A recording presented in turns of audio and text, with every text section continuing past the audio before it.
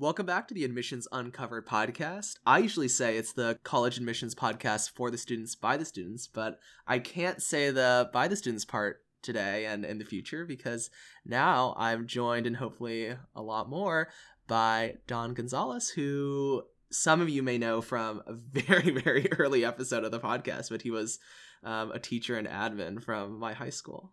Welcome to the podcast, Mr. Gonzalez. Thank you, Michael. I'm glad to be part of it. Do I get to call you Don now? Is that a thing I can do?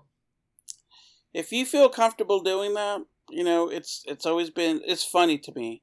It's my younger students that feel more comfortable doing that, and my students from way back who are now in their 30s and have children still call me Mr. G or Mr. Gonzalez. They can't bring themselves to call me Don. I don't think I'd call you Don. I think I'll just keep calling you Gonzalez without the Mr. I'm fine with that. That's the way I call all my teachers. Yeah, I mean, to me, that's kind of normal because that's the way the teachers talk to each other. That's the way admin talks to each other. And honestly, it's the way I talked to people when I was in the military. Everybody has last name, and I just kind of grew accustomed to that. So, let me quickly plug the link to your old episode because I think it's a pretty good episode. It's admissionsuncovered.com/322, and I think we talked about teacher rec letters, how to get good ones, which teachers to select, all that good stuff. So if you're looking for some stuff on teacher rec letters, go to that episode or look in the show notes down below. I think the cool thing that you bring is, before it was me talking to Dominic and Neva originally, who were then high school juniors about to do college admissions, and then I did a lot of guest episodes that were a lot with students and things like that, and now I think we can talk about college admissions from this completely different angle, which is how admins approach it, how schools and systems approach it, and something kind of more broad and maybe more meta.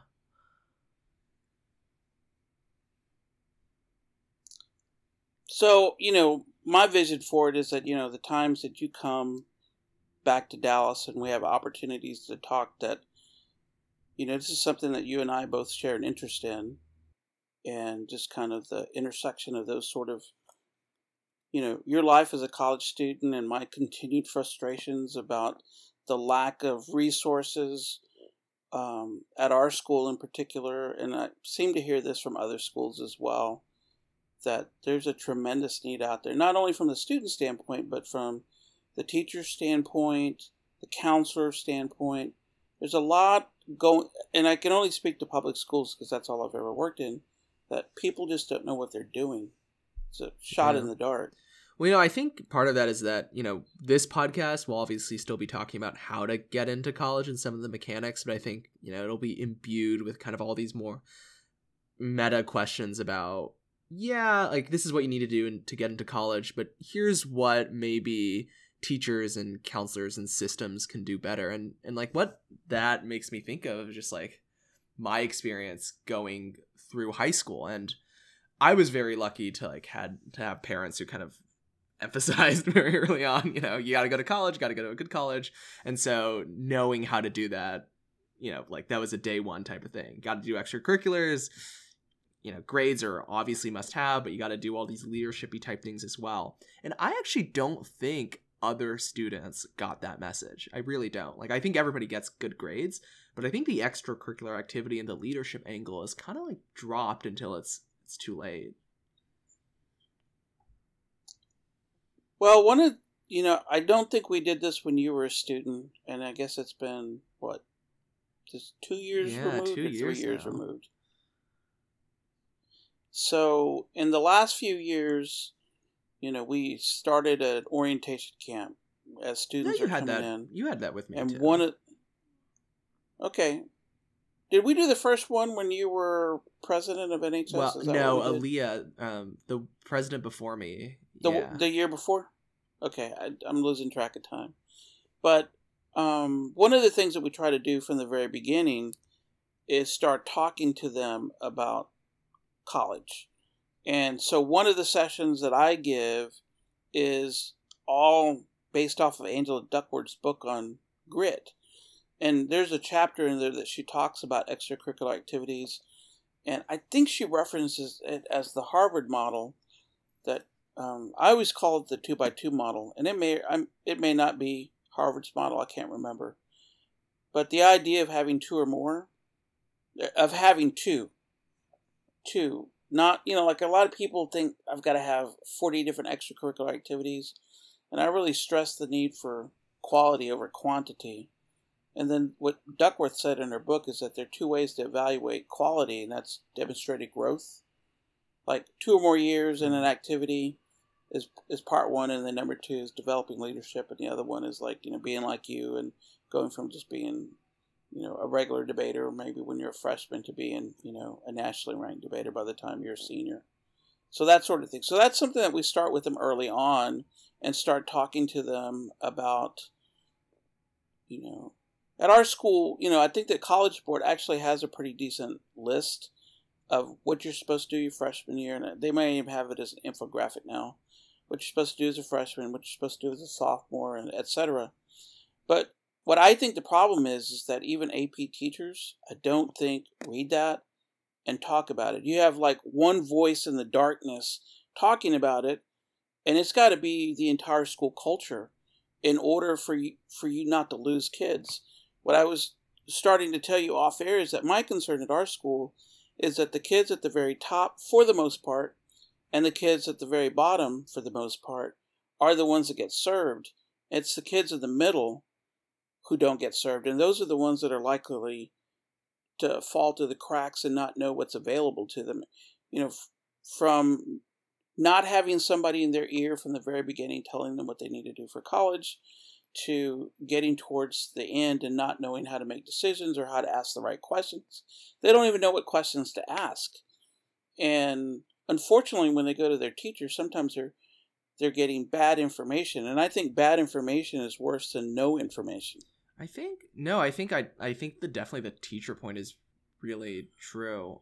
In my experience, I've had teachers who just say that not even, obviously bad information, very bad, but give like no effort at all and think that college admissions is kind of beyond the scope of their job or their job description. And I've not read like a teacher job description from Dallas ISD, so maybe it's true that like future plans and admissions counseling and job counseling or whatever is like actually just not in their job description. But it seems like an important thing just to know when your student asks you a question about it, to at least either have like a reasonable answer or really do try to make sure that student gets referred to like the actual college counselor or the counselor of that school. I've had so many times where I don't think I've never really asked the question like, oh, well, I guess I don't have an answer. I can never find it. But I definitely know other students who have come to like really like certain teachers, have asked questions and then have gotten nothing from those teachers. So I think it's also a part about making this, like you said, part of the culture, but also part of people's real jobs is that, yes, you get to teach math. Yes, you get to teach English, but you also have to like help your students with college and with your future plans too. I think you're right. I think that has to be a discussion that's had with teachers from the very beginning when they're going through the interview process of either being asked questions about what they think about the college process themselves. Maybe some of the younger teachers can remember, or most definitely at the point where they're actually being hired and they're being told what their responsibilities are, that it's understood that that's part of the responsibility, that in the individual school, it's not just the counselor or the so-called college advisor, because that's not enough. I don't know what the typical workload is at a regular high school, but like in our school, we have almost 500 students for one counselor, and we have a college advisor, but she's shared with another school, so she's got a load of close to 200 seniors. I don't know how many the other school has now, but our school, we've got 125 graduating. So, yeah, so close to 200. And I know that's not huge compared to some of these big high schools, but that's a lot of essays to be going through and whatnot. One person can't do it themselves.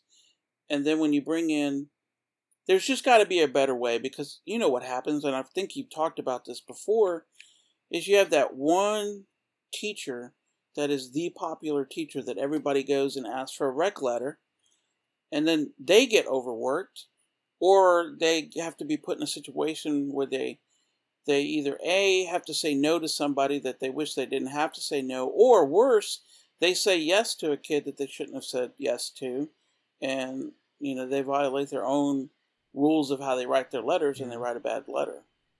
So it's there's got to be a better way to spread it around and make sure that everybody is part of the team. Everybody's got to be part of the college advising team. I mean, I think without that kind of attitude, you just can't do it well, at least because of how individual college admissions counseling and just generally counseling is, right? Like, I very early on knew that I really liked prestige. I wanted to go to an Ivy League school. I've said this many times.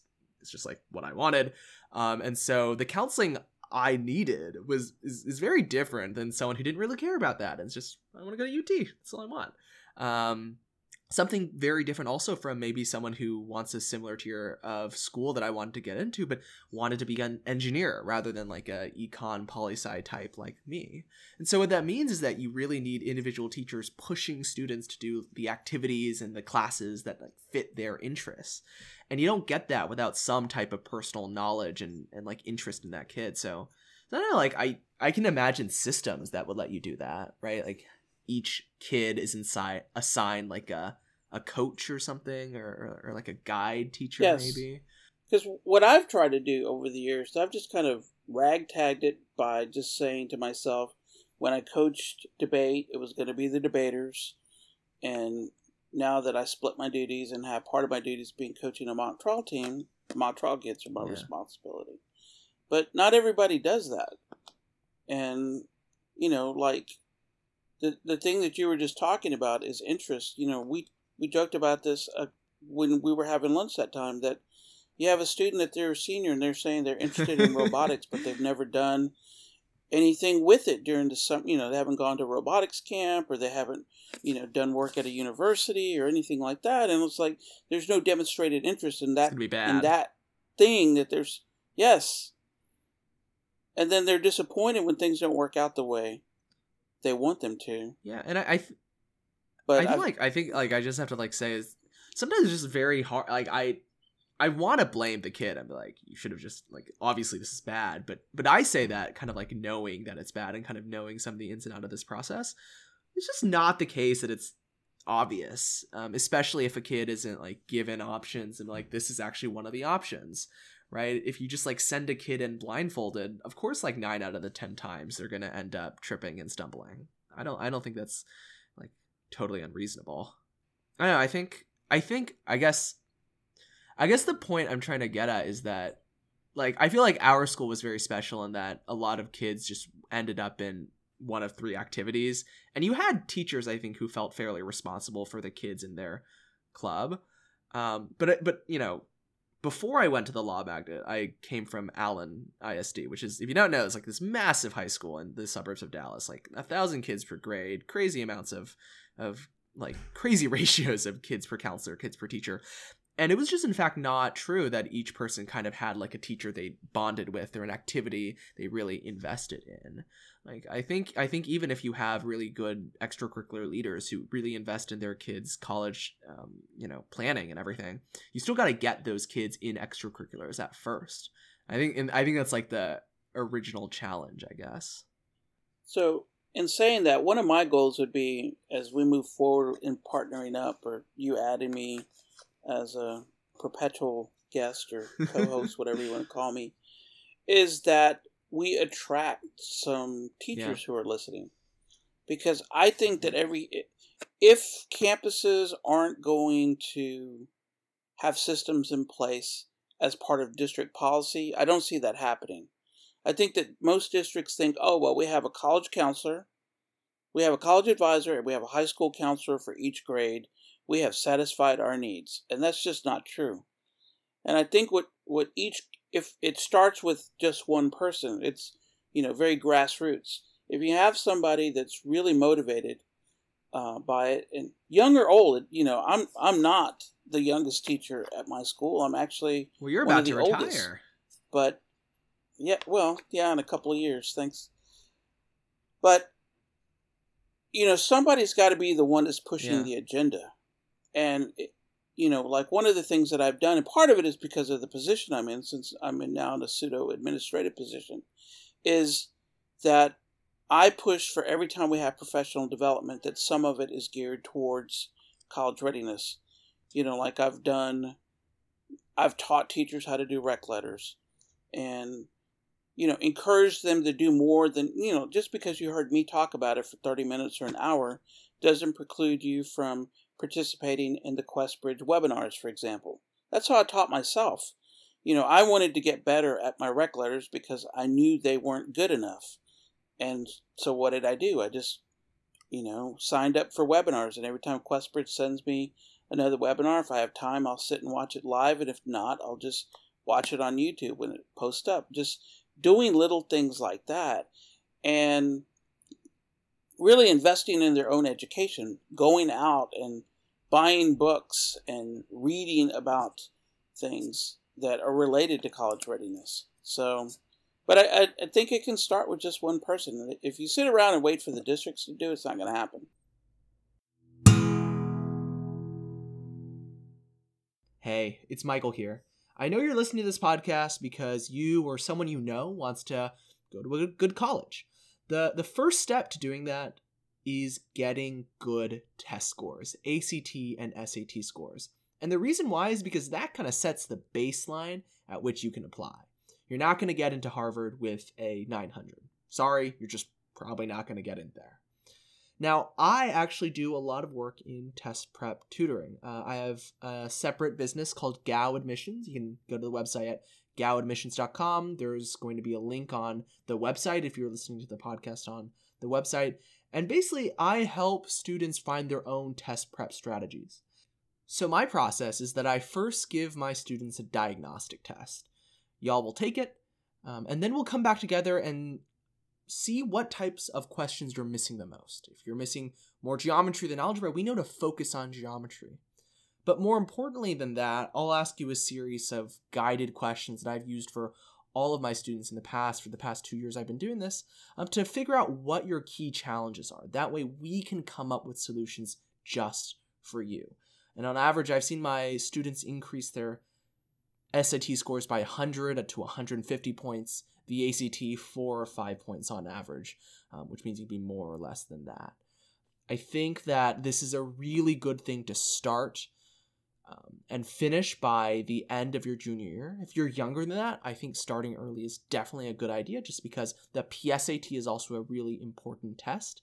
The PSAT, after all, is what can qualify you for National Merit Scholarship consideration. And so if you're there and you're ready to start tutoring, please head over to gowadmissions.com.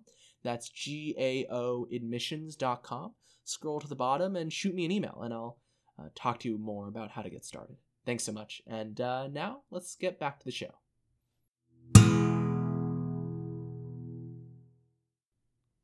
I think part of that's definitely true. Like the one part that I think was definitely true is teacher rec letters, because even if you don't think it's your job to handhold a kid into their dream college or make sure that kid is doing every single thing correctly, it is at the very least your job when asked to write a recommendation letter to actually write a decent recommendation letter. And I've seen very bad recommendation letters. I had a student this year who went to a school where the teacher said, I can only use a template for you because I think it would be unfair to add personal elements because not every student might have those personal elements. I might not have personal stories for each student, which is this absurd thing and results in pro forma rec letters for everybody in that school. That's crazy. This is a kid I liked a lot, too, and so, it gets me very upset. It's just, I don't know. Stories like those make me very mad at certain teachers. Just take an hour of your time to Google it, and your rec letters will at least be, a little bit better. And, I don't want to bag on all teachers, but I think that's part of the challenge. And, it comes with the fact that they've got so much professional development that they have to do. They have so much grading that a lot of them aren't self-motivated to go do that extra thing. But, my experience has been that, not to belabor the point about rec letters, but to use that as an example, is that they just don't know. Like they'll spend a paragraph or two talking about things that are in the transcript, grades, right? Their GPA. And you know what? I've got to be honest. I went back, I have saved pretty much every letter I've ever written since I've been a teacher. And I reference some of them. A lot of times I'll reference them if I see similarities between kids, kind of inspire me to start getting the writing going. And the other day, I guess there was a January 15th deadline. I was writing a rec letter for that. And I went back and looked at a letter that I'd written for a similar student, and I was like, I cannot believe I wrote this. Was it that bad? I didn't know. It was pretty bad. I did the exact same thing. I spent, a paragraph introducing my relationship with the kid, which I think is kind of normal. How do you know the kid sort of thing.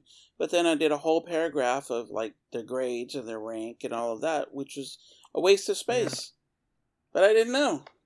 So I think that thing, just like I don't know, is another thing that's not necessarily the total fault of teachers and students, because part of this is just like college admissions is this crazy black box where colleges don't tell you exactly what they're looking for at all. No, you're absolutely right.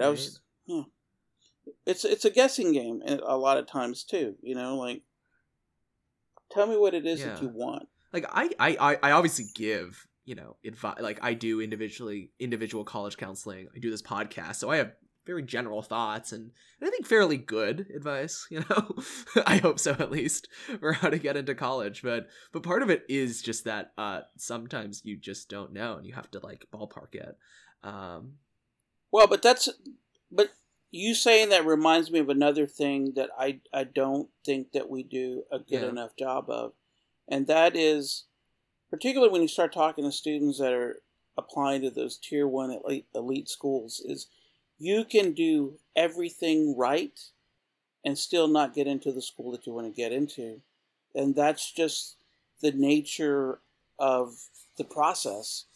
And I don't think that we do a good enough job of prepping students for the fact that even great students like you are going to get some amount of failure and dealing with that. Because this year I saw my students stress when the early decision and early action decisions were coming out. It was awful.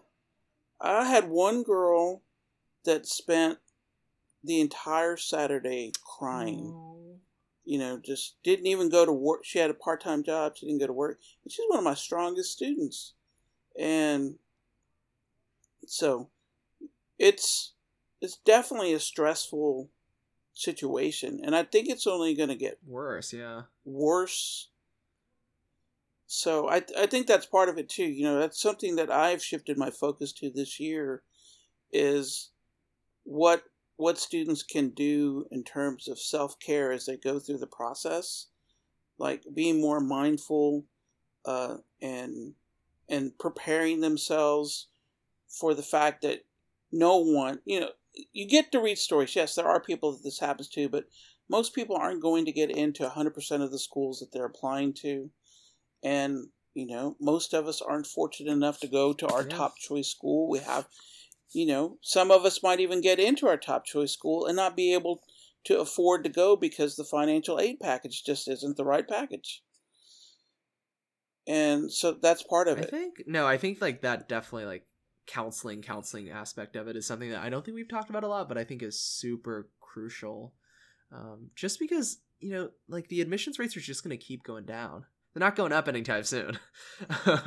More people are going to apply these colleges, despite, sitting on billions of dollars in their endowment, are not going to expand their class or make more dorms or hire more professors. It's just not in their interests, right? They want education to be treated as a luxury brand so they can keep charging exorbitant prices by keeping it kind of elite and limited. And, I have a lot of thoughts about how maybe we should use our endowments better. But I think definitely like having, and if you're a student listening to this and waiting for decisions, remembering that your individual actions do not actually matter that much in a system that you don't have a lot of control over how it generally works. Like, obviously you want to do the best you can. You don't just want to like be fatalistic and be like, well, I guess I'm never going to get in. But you also got to keep in mind that, if you don't get in, it's probably not your fault. It's probably not like anything you could have had control over. Yeah, you said something in that process about the huge endowments. It's, I think that's a great subject for conversation. I actually think Malcolm Gladwell has talked about this in one of his revisionist history episodes, where he talks about how you've got these schools with these huge endowments. They could really afford to just pretty much let a good chunk of students go to school for free. Absolutely. And yet they don't. And and also, like, I think about this every year in December when I get the phone calls and the emails and the letters from my old college asking me to send money. And I'm like, I already gave you money when I paid for my tuition. And you have, it's just, and I know that they have a fairly large endowment, and they have very wealthy people that donate money to the school. And it's just, because it's just, to me, the saddest thing that I've seen are students that get in to schools that they really wanted to go to, and then they can't afford to go to school there. Last year, I had a student get into NYU, and she got into their film program. She couldn't go, and she couldn't go. And this year, I have a student from one of the other schools that's in my philosophy class who just found out Thursday that she got into Caltech. Wait, whoa. Yes, and she's worried about getting it paid. And I said, girl, you got to go to Caltech. We'll figure out how to, we got to figure out how to get it paid. We just got to trust, as many little scholarships. And I don't know how much you've talked about that too. The little private scholarships that are out there that, those add up. And how important it is to apply for those. I think some people like, well, why am I going to spend my time writing an essay for a $3,000 scholarship? Well, those things start to add up, and you'd be surprised at how you can just reuse the same essay for different things. And a lot of those scholarships will give the money directly to the student. So it's also just pocket change for you if you already find other ways, bigger ways to pay for college. Yeah, I won't complain about $1,000 in my bank account, in case anybody wants to send any my way.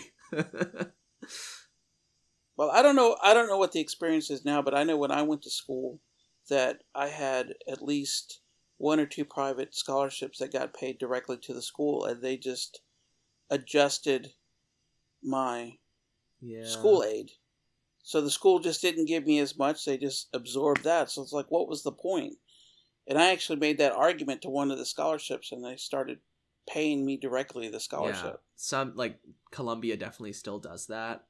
It basically, the technical thinking of it is it decreases your student contribution, but it keeps everything else the same. So if, I have to contribute, let's say $2,200 to Columbia. If I get a scholarship of $3,000, then that $800 surplus Columbia is going to take away from the Columbia grant, is their logic. I don't think it makes a lot of sense, but it's how they work. So, yeah. So if you want small private scholarships, try to get them. Try to look for ones that'll give you the money directly. It'll just be better off in all ways. But I think just like broadly paying for college is something that we have not talked much about, just because I've been very lucky that's not been something that's the central focus of my thinking about college admissions, and that's just because like I have great parents and like we're extraordinarily lucky and well off. I think there's a really interesting like policy conversation to be had about government policy. Like Bernie and all his like free college stuff. I know you have thoughts about that. But even more like incremental things. No, I mean, you're absolutely right, because there's got to be a center. I think there is a center for that discussion to me, center ground, because, I think that there is a point between not helping anybody and giving everybody free. Like it was disturbing to me that this was in the news in the last 2 months or so, that people that thought that, they went and worked for nonprofits or they went and worked for Title I schools thinking they would get all or part of their student loans forgiven, and 99% of them are being denied. So I think we need to relook at, my idea has always been connecting student loan forgiveness to something like Job Corps or something like that, where you're doing some other sort of service. It doesn't have to be military service. It can be something like Job Corps. And if you can demonstrate that you do that, that earns you some sort of loan forgiveness. And I don't hear anybody talking about anything like that. I think... No, I read that same story about the Trump administration doing that, and it's really just insane because, like, all of these people were promised something by the government that is now just being, like, poof, like, no more. And I think that's particularly egregious, but I think there's, like, I think a lot about refinancing student loan debt as, like, one of the kind of modest incremental reforms that have been talked about. This is also one of the kind of crazy things. Every type of other debt you have, you can refinance, right? If you find a better term for your mortgage, you can refinance that. Car loans, you can do that. You can file for bankruptcy, and all these things kind of either go away or get, like, reduced, or there's a better payment plan. Except for one type of debt, which is student loan debt. Like, you can't refinance it most of the time. It doesn't go away in bankruptcy. Although there was one case recently in which that just happened. It was a landmark case where the student loan debt was discharged. I can't remember what state it was in. I don't remember if it was a state court or a federal court of a particular district. Well, that's actually really... I really like that. Yeah, that's something worth talking about in the context of the bigger picture of financing school from a policy standpoint. And I think standpoint. even from like a business standpoint, there are such cool models that are emerging. So there's this thing called ISAs, income share agreements, that basically will pay for a student's university, and paying it back. The student pays it back by agreeing to give up a percent of their income for X number of years out of school. And so if they don't make more than a certain amount, they pay nothing. And it could end up being a very good deal for the issuer of the ISA, obviously, if the student ends up being a banker or, like, some really, really, fancy job with a lot of money. So it's like investing in somebody's potential future. So this isn't the indentured servant thing where I pay for you to go to college, but then you have to work for me for X number of years until you pay off what I... No, that's a thing. I think some, like, lefty, like, people who, like, listen to this podcast know I'm Elizabeth Warren fan, I'm a liberal, but there's definitely some people on, like, my side who think ISAs are still indentured servitude. But to me, like, there's a big difference, because now, like, the issuer of the ISA wants that kid to do really well, because then they both do really well. Right. And that's capitalism. It's like a perfect alignment of interests. It's very cool. Yes. If you do better, my investment pays off more. And I have many more thoughts about this, but yes, I think we should definitely talk more about paying for college too. Okay. I know that the podcast is primarily about college admissions, and maybe I missed it, but life after you get into college, like what to expect when you get there, the orientation and all of that. Because I know, for example, that in my case, and this was a long time ago, over 30 years ago, that I was the first person in my entire family on both sides to ever go to college. So I had no idea what to expect. Everything from, not knowing how to drop classes or how many classes I should take in order to stay as a full-time student. And even the social aspects of the college life, because I really do think that that's an important part of the college experience, that there has to be a social aspect to it too. So I'd be interested in have conversations about that, especially when you start getting towards the end of the school year and past the regular part of admissions, when things are kind of dying down a little bit. to introduce some of those topics. I think those might be interesting. I think hopefully people would find those. Yeah, I think that's definitely true. And I think like the other thing that makes me think of is thinking about the work people do during college admissions and connecting that to kind of pre-college planning and thinking about what to do in college. Because in my opinion, if you do college admissions correctly, you kind of create this like really coherent story of who you are. Like you really get to know like what you are actually interested in and what you want to do. And I think that is not something that just gets you into college. That's something useful for just thinking about what you want to do in college and what you want to do after college, right? So like for me, like I thought a lot about what I learned in debate and like living in suburban Allen and then commuting to downtown, you know, like a little south of downtown Dallas, and like what that made me think about my politics and what that made me think about like inequality. And all those things like have made me think about what I want to do in college. Like now I work with a nonprofit called Matriculate that helps low-income students get into college, right? College admissions counseling for low-income folk. It's affected my coursework. Like I'm thinking about taking classes that are about like the inequalities in economics and education. There's a class called like there's economic inequalities in education that I want to take, right? And so I think, you know, trying to connect college admissions more broadly to like what you want to do with your life is, I think, another thing that you can think about. Yeah, I think that would be an interesting conversation, because I think I have a different view about that than you do as an old man. Ooh, generational divides. Well, I definitely have a different perspective. You know, as someone who had my whole life planned out for myself when at like the age of 7, it went a completely different trajectory. Yes. But that's not to say that the things that you do right now don't inform or form the things that you do later on in life.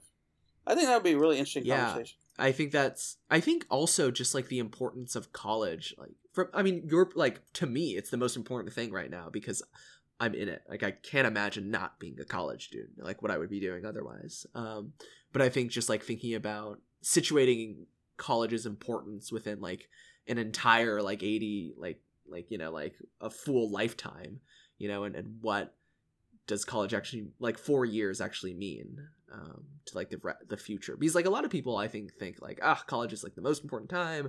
It's going to define everything. It's certainly what people say to themselves during college admissions, and whether that's true or not, I think is like yet to be seen.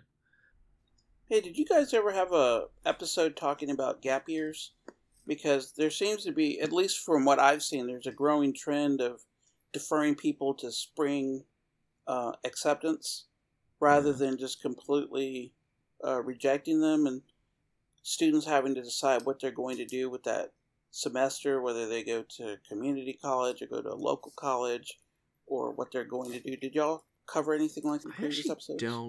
I remember talking about it, in fact wanting to interview a friend of mine who's on a gap year, but I don't think it ever happened. So that might be interesting, because there may be people that listen to the show that happens to, and you know, the different options that they have available to them. For sure.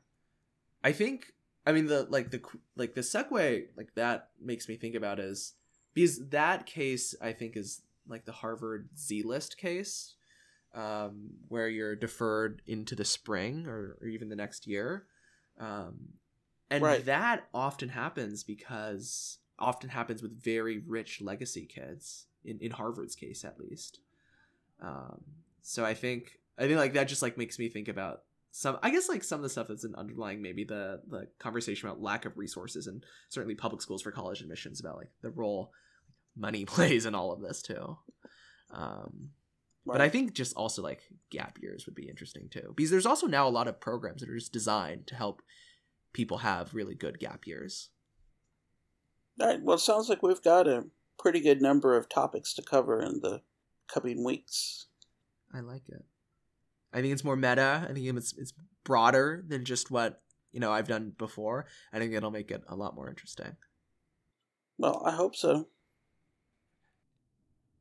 Thank you so much for listening to this episode of the Admissions Uncovered podcast. I'm really excited about what we're doing here. We're making a little bit of change, as you know, this episode kind of showed, Don Gonzalez is coming on. We're going to be talking about some new topics, maybe more systems-oriented, the structure of college admissions, as well as the topics we've always been talking about, how to get into college. And so if you like the slightly new direction this podcast is going, please subscribe. That way you get all our new episodes right in your feed whenever we release them. You can do that by going to bit.ly/aupodapple if you are on an Apple device. That way it'll take you to iTunes and you can subscribe there. If you are on Android, you can go to bit.ly/aupoddroid. That way you can download a podcast app and subscribe there. If you're on the website, I would love for you to get on your phone and download a podcast app. That way it'll pop up on your phone and you can listen to it whenever. And if you want to do that, you can go to any of the links above. Apple, it's bit.ly/aupodapple. On Android, it's bit.ly/aupodroid. So please subscribe. You'll get the new episodes right in your feed. It'll be the most fashionable among the Admissions Uncovered listenership. And I will see you next week.